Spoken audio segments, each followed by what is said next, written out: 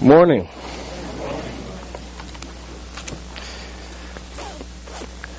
As Ben said, if you have your Bibles, please turn to John 17. And we're going to be looking at the first 5 verses today.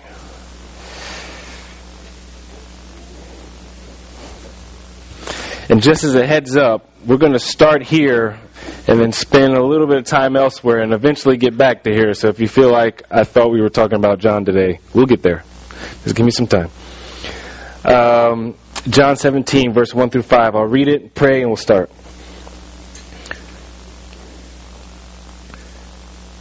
When Jesus had spoken these words, he lifted his eyes to heaven and said, "Father, the hour has come.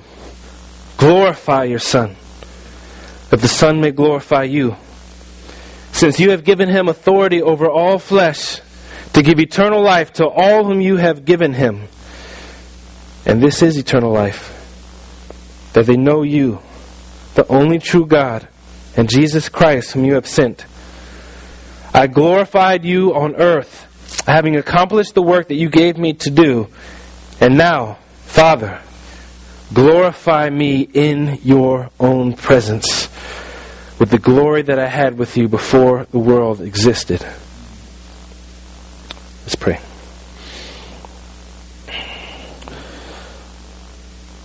Heavenly Father, we're thankful. We're thankful that we can freely assemble and hear your word, to read from it together, to listen to it together, to stand in awe of you together. We're thankful for the work that you're doing around the world and making your word accessible to the people like the Dai people in Southeast Asia, calling to yourself people from every tribe and tongue and nation. And we're thankful for the men and women, the hands and feet that are willing to labor. And Lord, we know that, Lord, not everyone is called to go. Everyone, though, is called to proclaim your word, to serve on the hill that you have given them, to defend the outpost that you have given them in their lives, in their families, in their workplace, wherever they are, Lord, to be ambassadors of Jesus Christ. And Lord, this can only be done as an overflow of the joy that exists in the heart. So we pray that you would cultivate that this morning. Stir us where we have become dull. Give us eyes to see that have grown dim. Do it for your own sake. In Jesus' name, amen. So if you've been with us the last couple of weeks and even months, you would have known that we've been going through the book of Acts. It's typically what we do here. We'll take a book of the Bible and just truck through it. We believe everything that's in the Word is precious, is important, God intends for us to hear. So we'll typically take a book of the Bible and work through it. We just finished Acts. In about 4 weeks, we're going to go through 1 John, just looking at family on mission, just that's sort of our DNA as a church, being the family, the body of Christ, and engaging people with the gospel. But for the next 4 weeks, we're going to take a brief break and just want to look at the Savior, some big picture beholding of who Jesus is. And so Travis, in 4 weeks, is going to do a sermon on the coming of Jesus. Sean, prior to that, is going to do the majesty of Jesus. Next week, Craig will be doing the sacrifice-filled ministry of Jesus. And this morning, we're going to be looking at the ultimate aim of Jesus. What is the ultimate aim of Jesus? Why did he come into this world? Into our world? Why did he take our nature upon himself? Why did he come here? What was his ultimate aim? The answer to that question is the answer to a very similar, perhaps simpler question of why does the world exist at all? This world that Jesus came into, that he invaded. Why does it even exist in the first place? And I was looking at a short little video clip that a pretty renowned guy did. His name was Neil deGrasse Tyson. If you haven't heard of him, he's probably one of the most popular, if not the most popular, astrophysicists in our country today. Brilliant man. And the video clip was about how he couldn't understand, with his version, his understanding of what Christianity and in general theists, that is people who believe that there is a God, how they can believe that the universe exists with its primary purpose of having a humanity, having this race of human beings. This astrophysicist, with all of his brilliance, can't understand why. And in his perspective, it just makes no sense. Because when you look at just the vastness of space and how minuscule we are by comparison. He's saying, look at our Milky Way. The Milky Way is 100,000 light years in diameter. That's our galaxy. A light year is how fast light can travel in a given year. The speed of light is 186,282 miles per second. Traveling at that speed, it would take 100,000 years to cross our galaxy. The closest galaxy to ours is the Andromeda galaxy, 2.5 million light years away. Of the galaxies that we know of, there are some 100 billion galaxies that we know of. This little planet that we exist on, you Christians believe, according to Tyson, that all of this exists for us to show the value of us. That just doesn't make sense. And furthermore, if you believe in evolutionary theory, which he does, I'm not advocating one way or the other, humans have only been in this universe for 99.99, or they've missed 99.99% of the universe's history. If they're the center of the universe, why have they only been here this blip of a second, on this blip of a planet? It makes no sense. He would be right if that's what Christians believe. If we believed that the universe exists to show us the value, the intrinsic value of human beings. But that's not primarily why the universe exists. The universe does not, the heavens aren't declaring the value and importance of man. According to Psalm 19 verse 1, the heavens exist. Space, stars, planets, pulsars, quasars, they exist to show, to declare the glory of God. Everything exists to declare the glory of God. Everything that God does, including why Jesus came into this world, was to show and to highlight the glory of God, His fame, His renown, His presence, His beauty on display for all of creation. That is why God does absolutely everything He does, to hold Himself forth as the treasure of all creation, to give us a clear glimpse of this infinite being. It is for the glory of God. And what I want to do briefly before jumping into John 17 is just showing how, by just in a bit of an unorthodox way, just going through the Bible and looking at different texts where you can see that this is the drumbeat behind this Bible, this Word, that everything God does, He does for His glory. It'll be listed in a bunch of different ways, either His glory or for His name or for His praise, but everything that He does is to show who He is. And so, I would ask the question, why did God create us? Why did He create us? Isaiah 43 verses 6 through 7 says, God says, "Bring my sons from afar and my daughters from the ends of the earth. Everyone who is called by my name, who I created for my glory." Created them for me. Why did God call the tiny nation of Israel to Himself? Jeremiah 13:11. "I made the whole house of Israel and the whole house of Judah cling to me, declares the Lord, so that they might be for me a people, a name, a praise, and a glory." When that nation of Israel was enslaved in Egypt, why did God choose to rescue them? It says in Psalm 106, 7 and 8, "Our fathers, when they were in Egypt, did not consider your wondrous works, but rebelled by the sea at the Red Sea. Yet He saved them for His name's sake, that He might make known His mighty power." Why did God raise up Pharaoh to oppose the people of Israel in Egypt. Romans 9:17. For the scripture says to Pharaoh, for this very purpose I have raised you up, so that I might show my power in you, and that my name will be proclaimed in all the earth. Why did God defeat Pharaoh at the Red Sea? Exodus 14:4. And I will harden Pharaoh's heart, and he will pursue them, and I will get glory over Pharaoh and all his host. And the Egyptians shall know that I am the Lord. Again in verse 18 he says, and the Egyptians shall know that I am the Lord, when I have gotten glory over Pharaoh, his chariots, and his horsemen. After the Exodus, the people rebelled against God in the wilderness. Why did he spare them? For their sake, ultimately? He says in Ezekiel 20, verse 14, I acted for the sake of my name, that it should not be profaned in the sight of the nations, in whose sight I had brought them out. Whenever God's people continue to sin and rebel against Him and turn away from Him, why does He not cast them away? According to 1 Samuel 12, verses 20 and 22, He says, do not be afraid.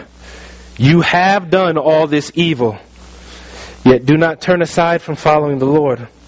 For the Lord will not forsake His people for His great name's sake. Why did God restore Israel from exile from among the nations? Ezekiel 36, 22 through 23. Thus says the Lord, it is not for your sake, O house of Israel, that I'm about to act, but for the sake of my holy name. And I will vindicate the holiness of my great name, and the nations will know that I am the Lord.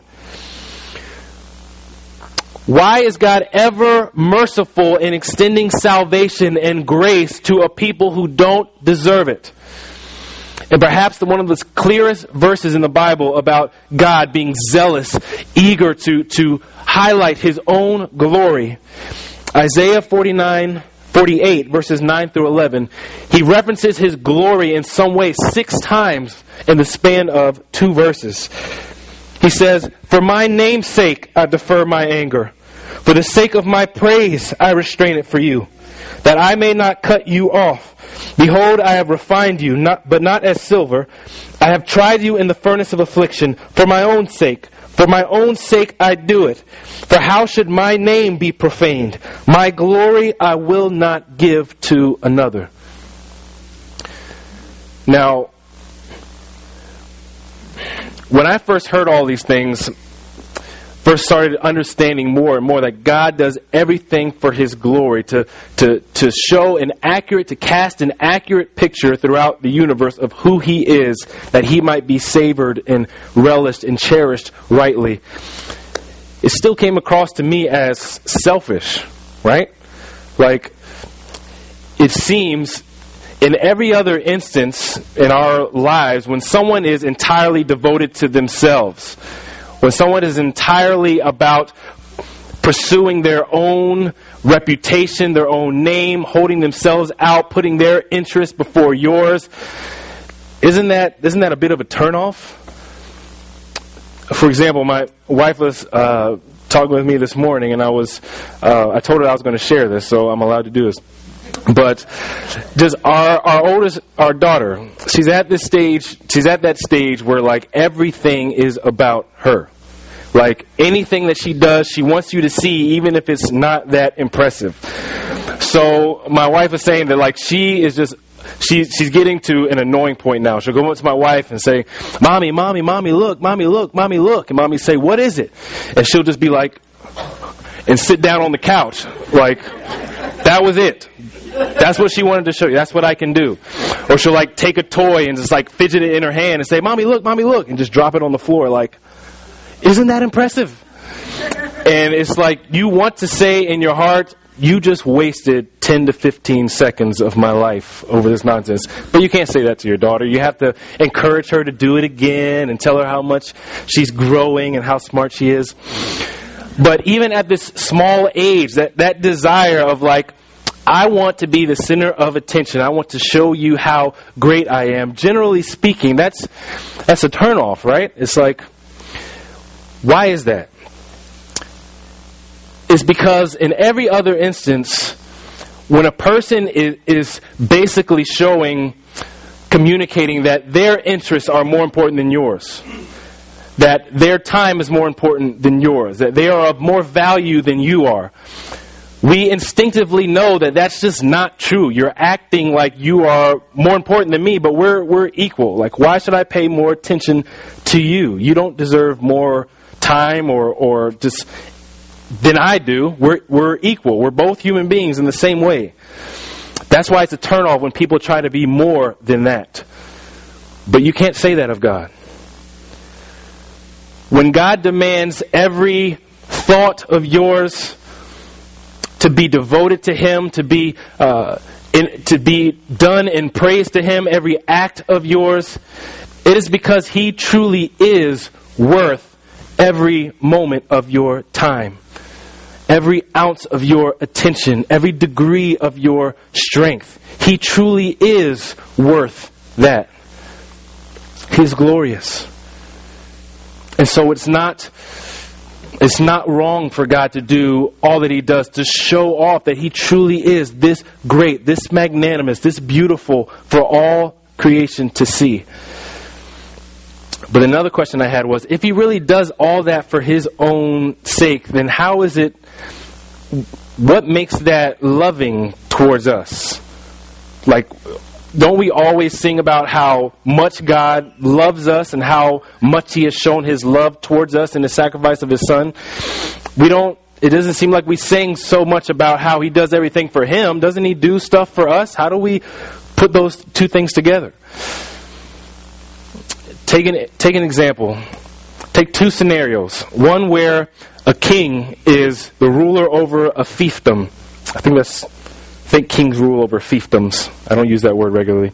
But say he's a ruler over a fiefdom. He's wealthy, he's powerful, he has a strong army, but his people despise him. His people don't cherish him. They don't respect him. They don't pay attention to him. Take that in scenario one. In scenario two, all the same things. Wealthy, powerful, large army, and his people adore him. When he walks through the streets, they cling to him. They clamor. They want to see him, to get a better glimpse of him. They love being around him. In which of those two scenarios is the king painted in a better light? Is he shown to be more glorious, more honorable? It's in the second. So if the king wants to pursue his own honor, wants himself to be maximally loved and adored and esteemed, then one of the things that he must do is assure the happiness of his people. That is what God does for us. He assures, because He is so devoted, not primarily to us. He is primarily devoted to pursuing His own glory, with showing how truly wonderful He is. Because He is so devoted to that, that's why He relentlessly pursues you and calls you day after day to come to Him, to know Him, to find joy and satisfaction in Him. Because when we overflow in praise to Him, that shows off how great He is, how worthy He is. And He's committed to that. He's relentlessly committed to that. He's jealous about that. So He does all for His glory. But one of the means of promoting His glory is promoting our joy in Him. And so, finally getting back to John 17. I told you I'd eventually get there. In this verse, we see both of these two truths wedded in such a beautiful way at such a crucial time in Jesus' ministry. In verse 1 of chapter 17 in John, he says, it starts out, when Jesus had spoken these words, it's talking about everything that He's just said from chapter 14 through chapter 16. where relentlessly he's gathered his people, his disciples with him. He knows he's about to depart out of this world, and again and again and again, in more ways than one, he's saying, look, I love you. I will not leave you. I'm going to a place to secure a home for you. I will come back to you. I will leave my peace with you. I will not leave you as orphans in this world. Everything that I say to you, everything that I have done in your presence is to promote your joy. That you would take these things to heart even after I'm gone, to promote your joy. That is how much I have lavished my love upon you. He is genuinely in love with his people. But now, verse 17, he turns to the Father. And just think of where this is in the ministry of Jesus. This is often highlighted in your Bibles as Jesus' high priestly prayer. This is Jesus standing as the mediator between men and God. Probably the last audience that he has with God the Father. Because if you'll remember how the gospel unfolds, the story of Jesus' crucifixion unfolds, it's very soon after this where he no longer hears from his Father. It's very soon after this where he's crying out, my God, why have you forsaken me? Because his Father, to fulfill Scripture and to fulfill salvation, has turned his back on his Son and abandoned him. It's like Jesus is standing on the precipice overlooking a chasm of death, and he's about to jump over the chasm, and those hands of his Father that have always been extended to him to eagerly embrace him will not catch him after this point. This is a holy, holy moment. Intra-Trinitarian communion between God the Son and God the Father. And what does he pray for before all of these events unfold? What is it that he wants? He says, Father, the hour has come. Glorify your Son in order that the Son may glorify you. On the eve of the most devastating, excruciating pain, physically, emotionally, spiritually, this is what is on his heart. This is why he's here. This is his ultimate aim, to glorify the Father. And it's just beautiful how the author has set up this point where Jesus says the hour has now come. Because the hour in this gospel always refers to this time of suffering, of being killed, being crucified, being raised from the dead, being exalted and ascending to the right hand of the Father. This hour has been referred to throughout the gospel. And every time it's referred to, Jesus is always saying the hour hasn't come yet. He knows it's coming. He knows it's looming in the future, but he says it hasn't come yet. It hasn't come. When he's at the wedding of Canaan in John chapter 2, and his mother notices that they've run out of wine.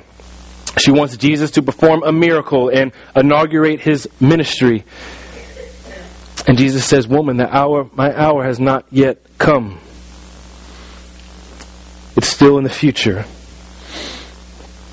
Or in John chapter 7, when his brothers, Jesus' earthly brothers, know that the Jews are beginning to seriously scheme against him and to plot his death, and they plead to him. They say, if you are really the Son of God, if you can really do all these things, go into Jerusalem, show off your power that everyone can see who you really are. Jesus tells them, my hour hasn't come yet. There will be a time when I come into the center of Jerusalem and everyone will see who I am, but my hour has not come. He eventually goes into Jerusalem, and later in John 7, verses 30, and even in chapter 8, and the people are being stirred up in a frenzy because of the things that he's saying, the claims that he's making about himself, putting himself on par with the Father.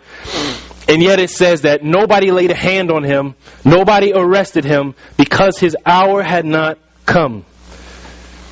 That's a word about God's sovereignty, about how God had ordained a certain point in human history when he would allow his Son to have wicked hands seized upon him.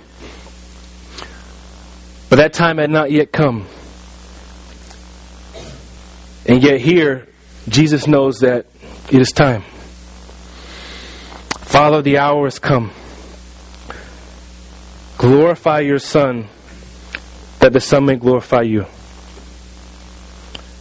Here when he talks about first glorifying the Son, normally glorifying can mean praise and honor, like honor the Son, but principally what he's talking about here is restore my glory that I had with you before the foundation of the world. That's what he says in verse 5. That's the splendor that I was clothed with, the light that emanated from me, the glory, the praise that I had, standing at the center of all creation with all of the angels worshiping me, adoring me, praising ceaselessly. Holy, holy, holy is the Lamb, the Lord Almighty.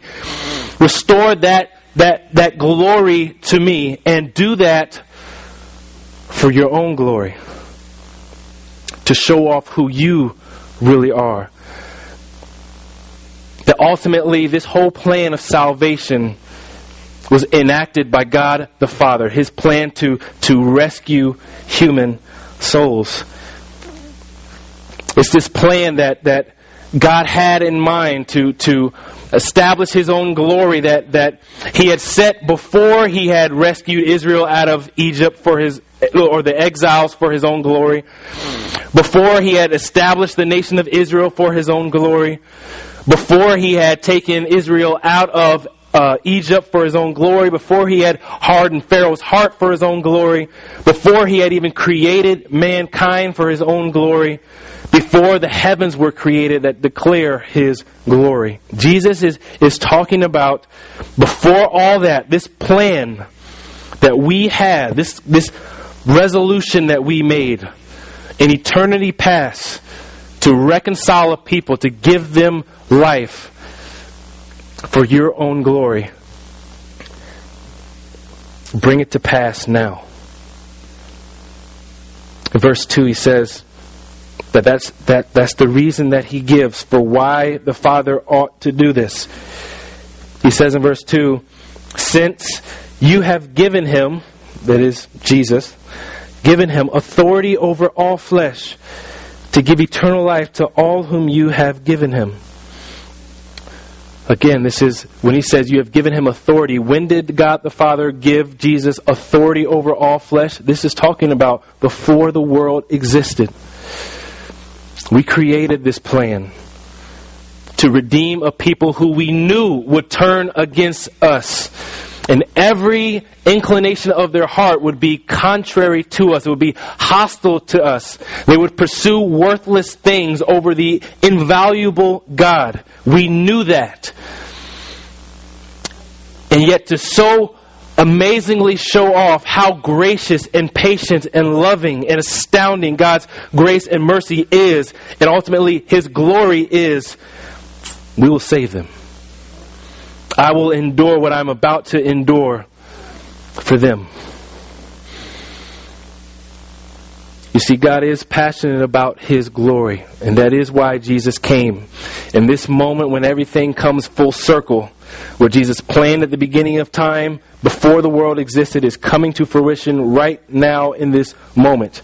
The next chapter is the events unfolding of Him being forsaken by Judas and ultimately led away to His death. And yet He's pursuing the glory of God. And the central way in which He desires to glorify God is by securing eternal life to all those people who put their trust in Him. He goes on in verse 3 to describe what He means by eternal life. What is eternal life? He says in verse 3, and this is eternal life, that they know you, the only true God, and Jesus Christ whom you have sent. Now, many of you may be aware, have heard in the past that throughout the Bible, the term to know is almost always referring to much more than just an intellectual assent, like a recognition of a fact. Like recognizing that Jesus is God and that there's only one true God and that Jesus is His Son. Jesus is the Savior. Like, it's so much more than just acknowledging that. Knowing always has this idea of closeness, of experiencing, of intimacy. It's why it's always a euphemism, often a euphemism for even sexual intimacy. Going back to Adam and Eve in Genesis 4, verse 1, Adam knew his wife, Eve, and she conceived and gave birth to a son. That idea of just that closeness, of knowing, of proximity, of relationship, of experience. All that is also a part of knowing. When Paul says in Romans chapter 8 that God foreknew His people before the foundation of the world, that's not just saying that God was aware that He would create you, or was aware of all of your days before they would come to be, but it's also commenting on this passion, this relationship that He has had with you before you were even a blip on the radar. He has known you. He has loved you. Those of you that would be His. That's what knowing means. It's that experiential aspect. And so when Jesus says eternal life, this is what we have decided to endure, this excruciating pain, to bring these people into this relationship, this experience of relationship, of unity, of oneness with their God, with their Creator. And that they would know in this way, in this intimate way, He says, the only true God. Clearly in the background, when He references the only true God, what's in mind are other false gods. But there are many things that people can be seeking life in that are not the only one true God. They are false gods.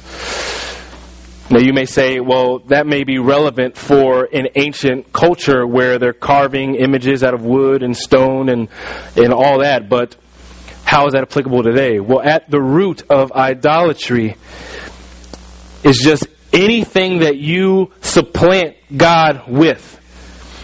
God is meant to be the center of your thought life.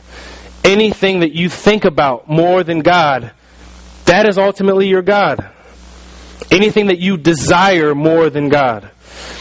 Where you go to seek refuge, to seek relief, to seek to be rejuvenated when you're worn down, that is your comforter. That is your God. My wife and I are trying to grow specifically in learning how can we cultivate really pursuing joy, not in other things, but in God. Specifically, we love to watch movies. We love to take just if we weren't held accountable, we would take a brand new season on Netflix, just get a whole bunch of snacks and just watch it straight through. That's typically what we can be prone to going to for relief. If there's a hard day, my first thought isn't, I need to get alone with my Savior. I need to get alone with my God. I need to know Him. I need to see Him. I need to experience refreshment in Him in a way that honors Him, that glorifies Him. But it's to seek it elsewhere. That's one of the things that we're trying to grow in, because eternal life has been offered to us, and that is knowing the one true God. The one who is only the one true source of life. And the barometer that we have to examine how much we are pursuing life in other things outside of God is if you were to take an inventory of the fruits of the Spirit in your life, how loving you have been, how patient you have been, how kind you have been, how gentle you have been, how self-controlled you have been. Those are the fruits of the Spirit that come when we are seeing and beholding His glory.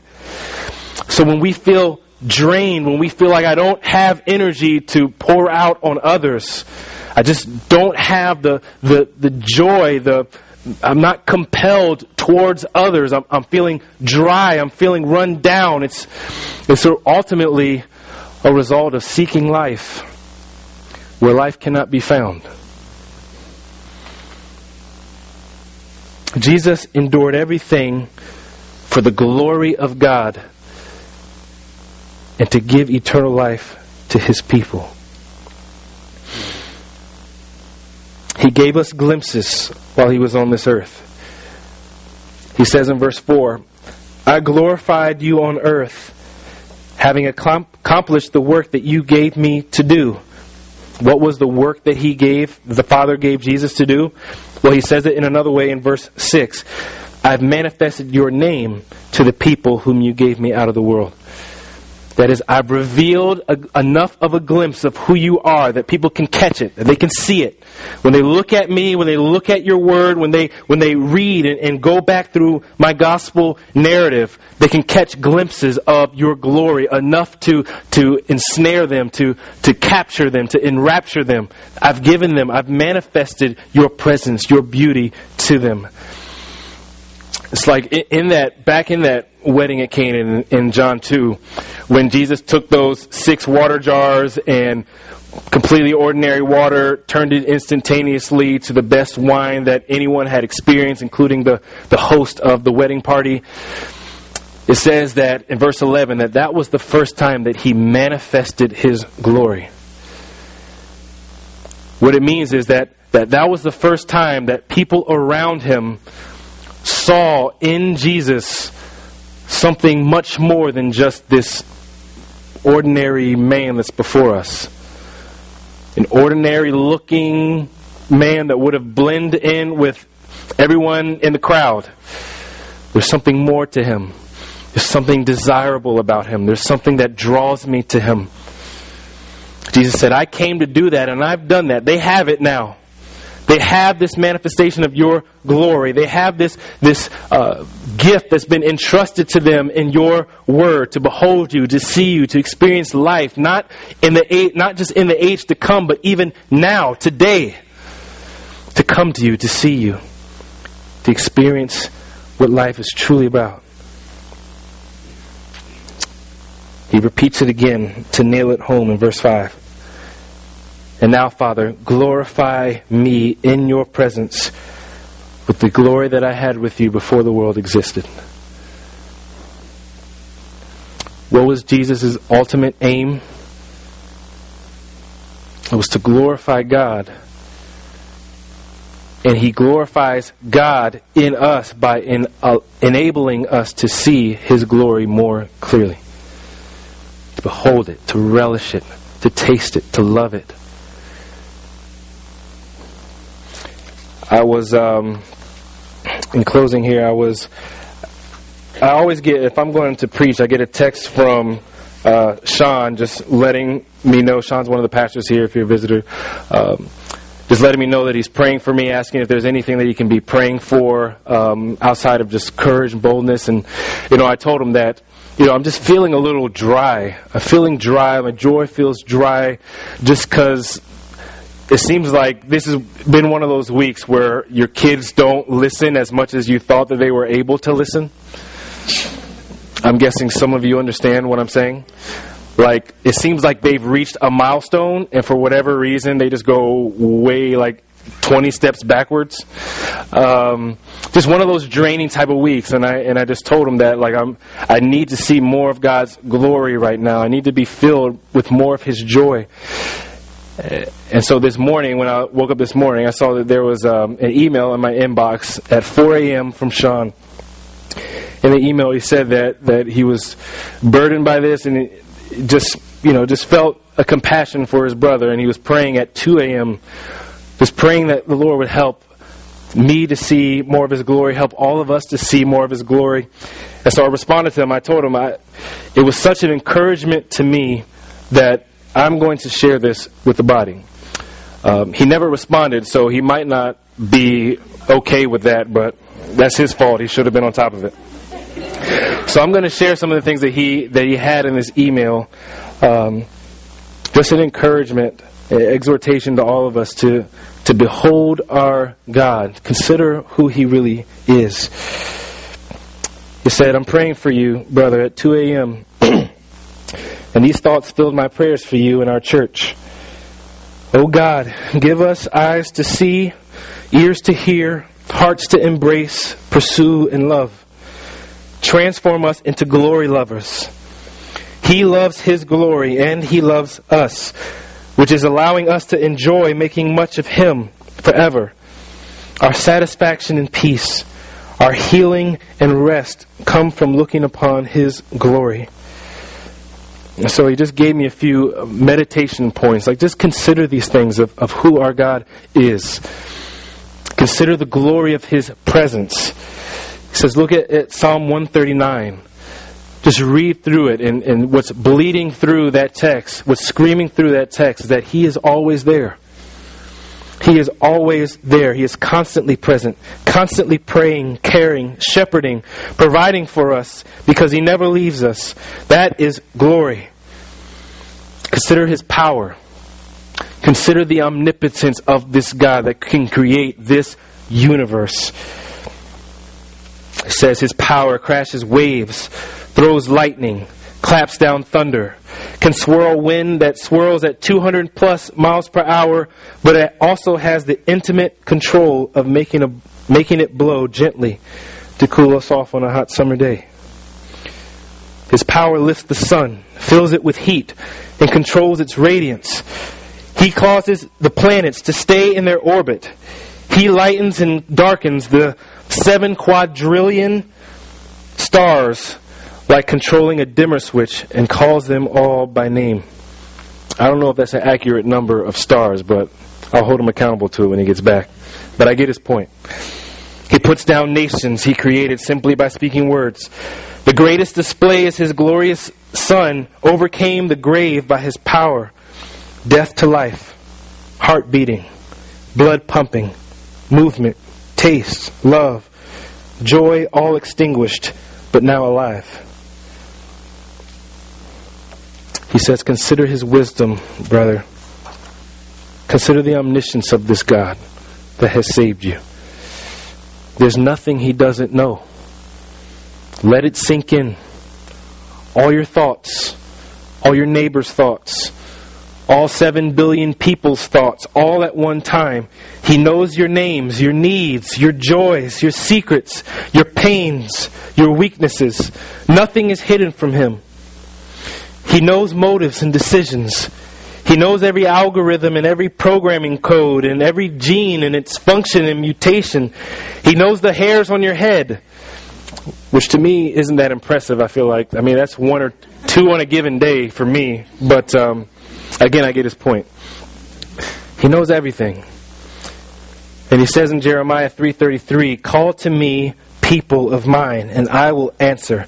And I will show you great and unsearchable things that you do not know. He's revealed Himself to us.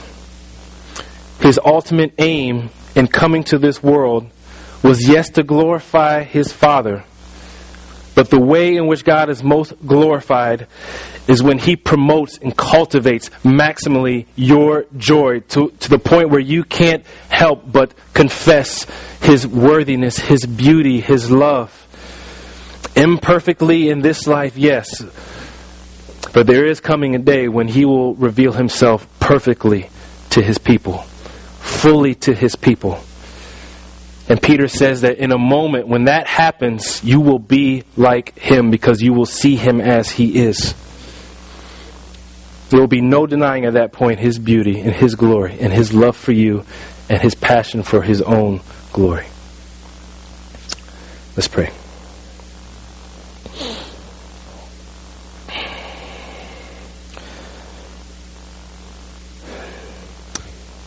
Father, please give us eyes to see. Reminded of Paul's prayer in Ephesians, where he models this same posture of dependence upon God for the ability to see. Finding out about new believers in the city of Ephesus, he says he never ceased to pray day and night that God would do this, that He would enlighten their eyes and enable them to see the hope that He has given them. The hope that clearly surpasses everything else that they pursue. A close, intimate knowledge of the one true God and Jesus Christ Himself. Eternal life from the one who is the source of all life Himself. To experience now.